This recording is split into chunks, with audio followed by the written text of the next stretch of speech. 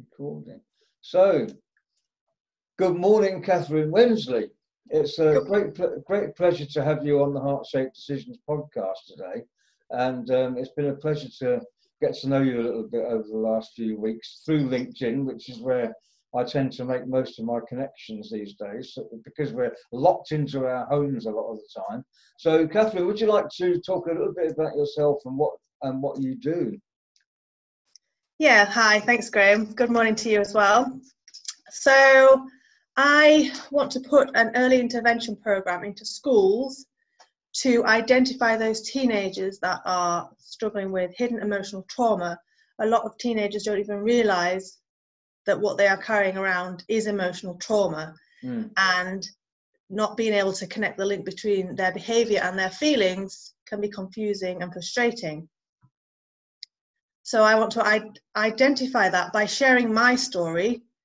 I want to make them aware of the fact that they could be hiding emotional trauma, and then we can better put in place a mentoring program before the trauma develops into a pattern of destructive behavior. Right, brilliant. That sounds like something that I wish had been around when I was at school. Well, exactly, yes. So really, I'm just building what was lacking when I was at school, what I needed when I was at school, and building that, so filling that gap. So I was one of those teenagers that slipped through the net, hiding emotional trauma.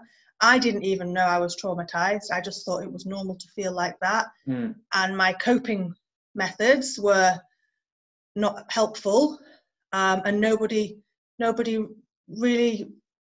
Well, I mean, people could see it was going on, but nobody really did anything about it. They just let me slip through the net. So I want to put in place, by using a trauma-informed approach, which is becoming more, people are becoming more aware of a trauma-informed approach nowadays. Okay. Would you be prepared to share a little bit of your story?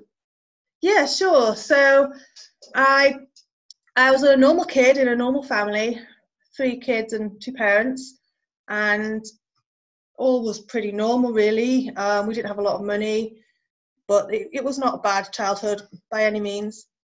My mother's quite a negative person and quite an unhappy person, and when I was 13 we moved house, and I obviously went to secondary school, and my father left because he just couldn't cope with my mother's toxic behavior towards him. I mean, she was just very, very mean to him all the time. And so when he left, she then turned all that bitterness and hatred onto me, because I was the oldest. Right. So really to cope with that, I mean, I didn't have a lot of friends in school. I didn't have very good social skills. I didn't really know how to build relationships. I made one friend that was she was quite a naughty kid, or quite I'm not saying naughty kid, she was quite she had quite a free range. She didn't have any structure at home or anything like that. And so yeah, so we would we would get ourselves into trouble, and it was really just so I could avoid being at home. Right. So as time went on, I would avoid being in the house more and more. I found, because the day I was born, I was obsessed with horses, literally from as long as I can remember. All I wanted to do was be around horses, and we couldn't afford horses. So, but my parents did find enough money for me to have a riding lesson once a week. And other than that, I would just ride whatever I could, just borrow any pony I could. And so when I was 13 and father had left, I found about 20 minutes walk from my house, there was a horse sanctuary, and I would go there and help out. So when I wasn't at school, I was at the horse sanctuary. But then the problem was, on an evening, I'd have to be at home, and I didn't want to be at home because I couldn't cope with the shouting and the negative energy. It was just toxic. So I would just roam the streets in the dark, and then it didn't take very long for me to be groomed, and eventually I was trafficked and for sexual exploitation. And I was very lucky. They brought me back the same night, and I didn't tell us all. I just sort of got on with it pushed it to the back of my mind, or so I thought. But then obviously it was really a combination of things, a combination of that, my mother's toxicity, and just coping with all these emotions and confusions. And see, that's it. You see, I was emotionally traumatized, but I didn't know. So I didn't know how to deal with it. Yeah. So I found self-harm to cope with that. And then, I mean, you could see that was happening. I hid it very well, but you could see that was happening. And, you know, my mother would find blood on my clothes and she would flip out and scream at me. And in school, I could hide it very well, except for when they tried to get me undressed for PE. They would make me, you know, get undressed in the girls' changing rooms. That's what all the other girls did. And I would refuse, A, because I was so shameful of my body from what had happened, and B, because I was covered in shallow wounds where I'd released my pain. So I was quickly, you know, highlighted as disruptive. And because I was quite a weak character, very weak character, I had no confidence and no self-esteem, I was an easy target for the bullies. So bullies very quickly moved in on me. And so to cope with that, I would just bunk off. I would bunk off and go to the horse sanctuary, who were always happy to see me because I would work really hard, and they never asked me any questions while I wasn't at school. So at 14, I was excluded for repetitive truancy, and then they sent me to another school at 15 in a different part of the county, and I was excluded from there for exactly the same reason. And nobody looked into why my behaviour had changed, what was going on, why was I self-harming. That story is quite in a nutshell, because there's so many little bits. Like I was drinking and stealing alcohol from the shop, and I got put in hospital twice for drinking too much, and that they found the self-harm wounds on me in hospital, and then they got me a counsellor, but still it just never went anywhere. I just slipped through the net. They just let me slip through the net. And I didn't know. I just thought it was normal to feel that. I had no idea that I was traumatized, not a clue. So 16, sorry, let me turn my sound off. At 16, I left home, left my mother's house, and I moved straight into that horse sanctuary. And I became a bit of a recluse, to be honest, for quite some time. But then from there, I moved on and got better and better jobs with horses, and worked for some amazing people. And because I was so passionate about it and so hardworking, you know, I was very lucky. I also worked very hard for it, and I got some really great training and got better and better and better. And life was good. I had my own training business in England, in Yorkshire. Put together my own schooling stable, and then I moved to Canada and built my own training stable there, or training barn there. And it was great until 2016. I just suddenly sort of had an epiphany. I didn't really know why I was training horses anymore. You know, they'd always been the thing that had held me together. I always say that horses saved me, and I still believe that now. If it hadn't been for horses, my life would have been very different. Yeah. But I couldn't understand. I'd lost the passion for it, and I was just going through the motions. So I decided to wind down my business and take some time out, which I did. And in that time, what I found when I was no longer training horses, I had no horses to hide behind. And I realized that I was just that teenage girl. The pain hadn't gone away. I was just hiding it and hiding behind horses. And so with them gone, I was stripped bare and exposed. So the only thing to do was to really look at myself and heal and learn about myself and just do some self-work, which was very hard to do. It sounds such an easy thing, but it's very, very hard to do. But I did that, and then I thought, okay, I don't want to be a horse trainer full-time anymore. I still have horses in my life. I always will. They are my heart. So I decided the thing I would do, well, first I decided I was going to go into coaching, help other people that sort of get to a point in their life and don't know what to do. But then as the path went on, it's just naturally led to putting together a program for teenagers and mentoring teenagers that are struggling with emotional trauma, because that's really the area that I have the most experience in, and that's really where my passion is, to help them. Because you know, if someone had have intervened Yeah. when I was going through that, I mean, yes, I had a nice life anyway, but it would have been a whole lot easier. Yeah. And remember, I had horses to fall back on. Yeah. They saved me. And so many kids don't have anything to fall back on. They have nothing. So yeah, so I want to intervene early enough so that they don't have to carry this around with them. Fantastic. That is such an inspiring story. You know, sort of, it's almost like a dark tunnel. You sort of came out the other end and went back in again and came out again. Yeah, it is. Yeah, it's a great story. I mean, I've heard lots of great stories but this is on a par with anything I've heard. The way because you're a survivor, aren't you, as well? Definitely. You know, and I think it's, you know, I mean, I don't know if you've heard of a lady called Madeline Black, but I have, yes, I have a meeting with her on Friday. I'm really looking forward to speaking with her. Yeah, she's been on the podcast, and she just totally inspired me. Yeah. I've read her book as well, and I've actually met her. And yeah, you know, I think that's there's so many people out there with stories. It's such a privilege to be able to help you share that. But whereabouts in Canada were you, just out of curiosity? Saskatchewan. Were you? Yeah. Yeah, prairie desert. Yeah, that's interesting because my favourite country outside of Britain is Canada.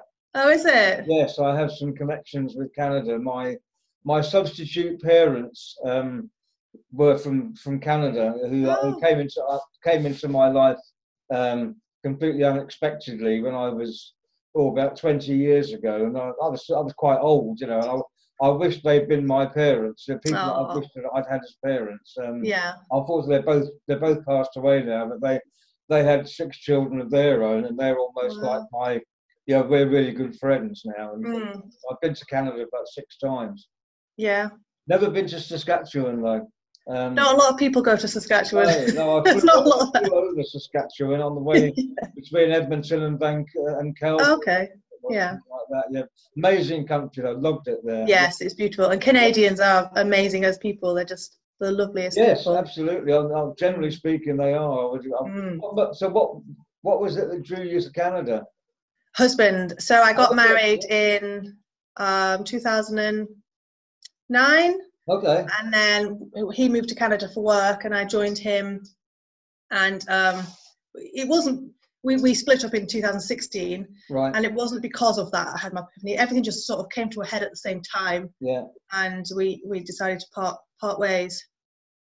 Yeah, I think. Well, I mean, there's kind of some synergy there with my story, because I had a very difficult marriage when I was in my 30s, and because I'd never got to grips with my life properly. I just ploughed on with work and everything else, and everything's going to be okay.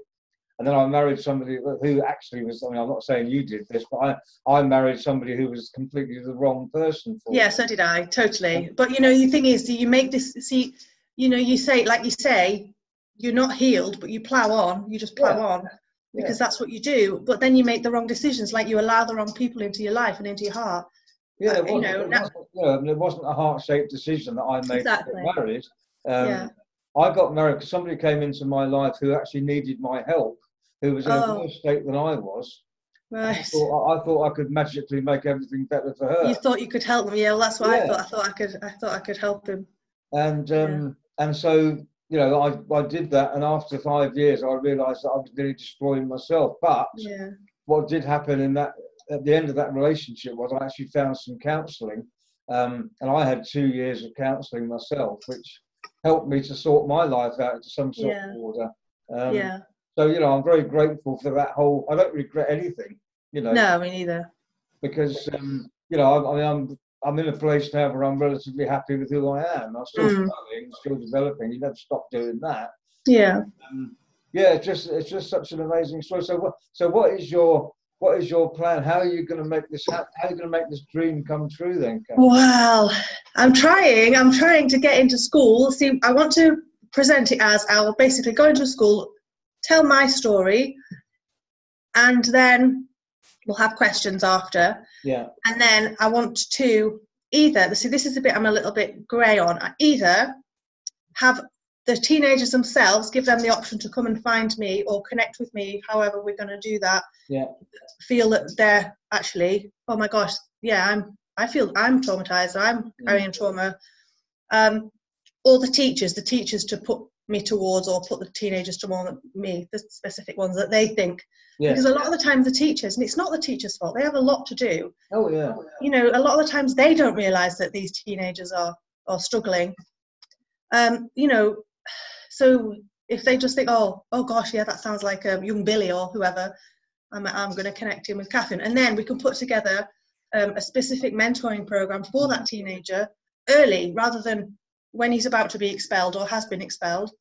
We'll do this early before that trauma develops into behaviour, because that's the only way it can present itself in disruptive behaviour. Without even trying to do that, it naturally just presents itself in disruptive behaviour. So in time, what I want to do is also be able to take teenagers out of their environment just for a few hours into my environment, and use horses to teach them life skills. So things like patience and overcoming confidence, and you know, overcoming fear and responsibility and self-pride. And also, so a lot of teenagers I find as well, speaking from my own experience and from what I see now, a lot of these teenagers have no aspirations. They don't know what they want to do. No. They have no hope. So by developing their confidence and their self-esteem, we can give them hope, and then we can develop their aspirations. And then once they've found some aspiration and, you know, found what they want to do with their life, I mean, they don't have to do that thing forever, but just have a goal to work toward. Yeah. And then I want to connect them to a specific apprenticeship program. Wow. Yeah, it sounds absolutely amazing. I think if there's one thing, I mean, I love working with young people too. I mean, it's my favourite audience is young people. And I think, you know, one of the problems we have in general society these days is young people are not taught to be confident. Mm-hmm. You know, they're almost taught to conform. Yeah. But they're not taught to be confident. And it's almost like they're trying to churn out everybody to be the same, and we're not encouraging people to be themselves, and to talk about things. You know, I mean, even to this day, young people. You know, I was doing a session for the National Citizen Service a few years ago, and I was training 65 teenagers on public speaking for half a day, and it's quite. I loved it, and there was a young girl. She was about 16 or 17, and I couldn't get her to engage at all to begin with. And I had a chat with her, and I asked her, so what are you interested in? She wasn't interested in anything.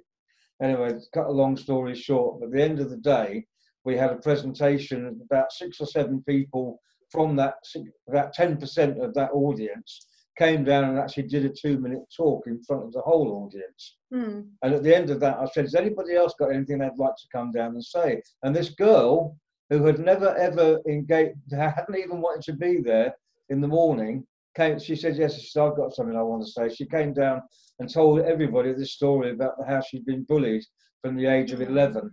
And she'd never told anybody before. Oh. And everywhere, I mean, the whole place was in tears. You know, it's just. I would love to know what happened to her afterwards, because I would love to think that gave her like a springboard to to help her to become more confident and sort her life out. So I think what you're doing is amazing, and thank you. You know, I wish you every success with it, and I'm sure this won't be the last time we speak. So yeah, because we're on a similar kind of journey. Well, yeah, do you know, I'm meeting so many people that are sort of under the same umbrella, but we've all got our little niche, which is amazing. We're all working toward the same thing, and we all have the same vision in mind, but we all have our own little areas. It's amazing. So the fact that we can all support each other, I think it's just fantastic. So what do you like doing apart from horses and that kind of thing then? Hiking. I love hiking. Yeah, me too. Especially up mountains. Oh, really? Love it. Yeah. Yes, I love walking. I did a walking holiday in Crete once, many years ago. which turned out to be more mountaineering than walking. But, Oh wow, that sounds amazing. you know, I'm very lucky to live just down the road from a massive country park in the West Midlands, so Right. I go walking around that nearly every day. Yeah. It keeps me sane in these strange times. Yeah. Yeah. Well, Catherine, it's been lovely speaking to you. Yeah, you And too. I'll let you know when the podcast is going out so you can share it with your contacts and everything. And Okay. we'll definitely be in touch again very soon. Absolutely. Yes. Enjoy your holiday in Yorkshire. Thank you. All right. All right. Speak soon. Take care. Take care. Bye. Bye. Bye.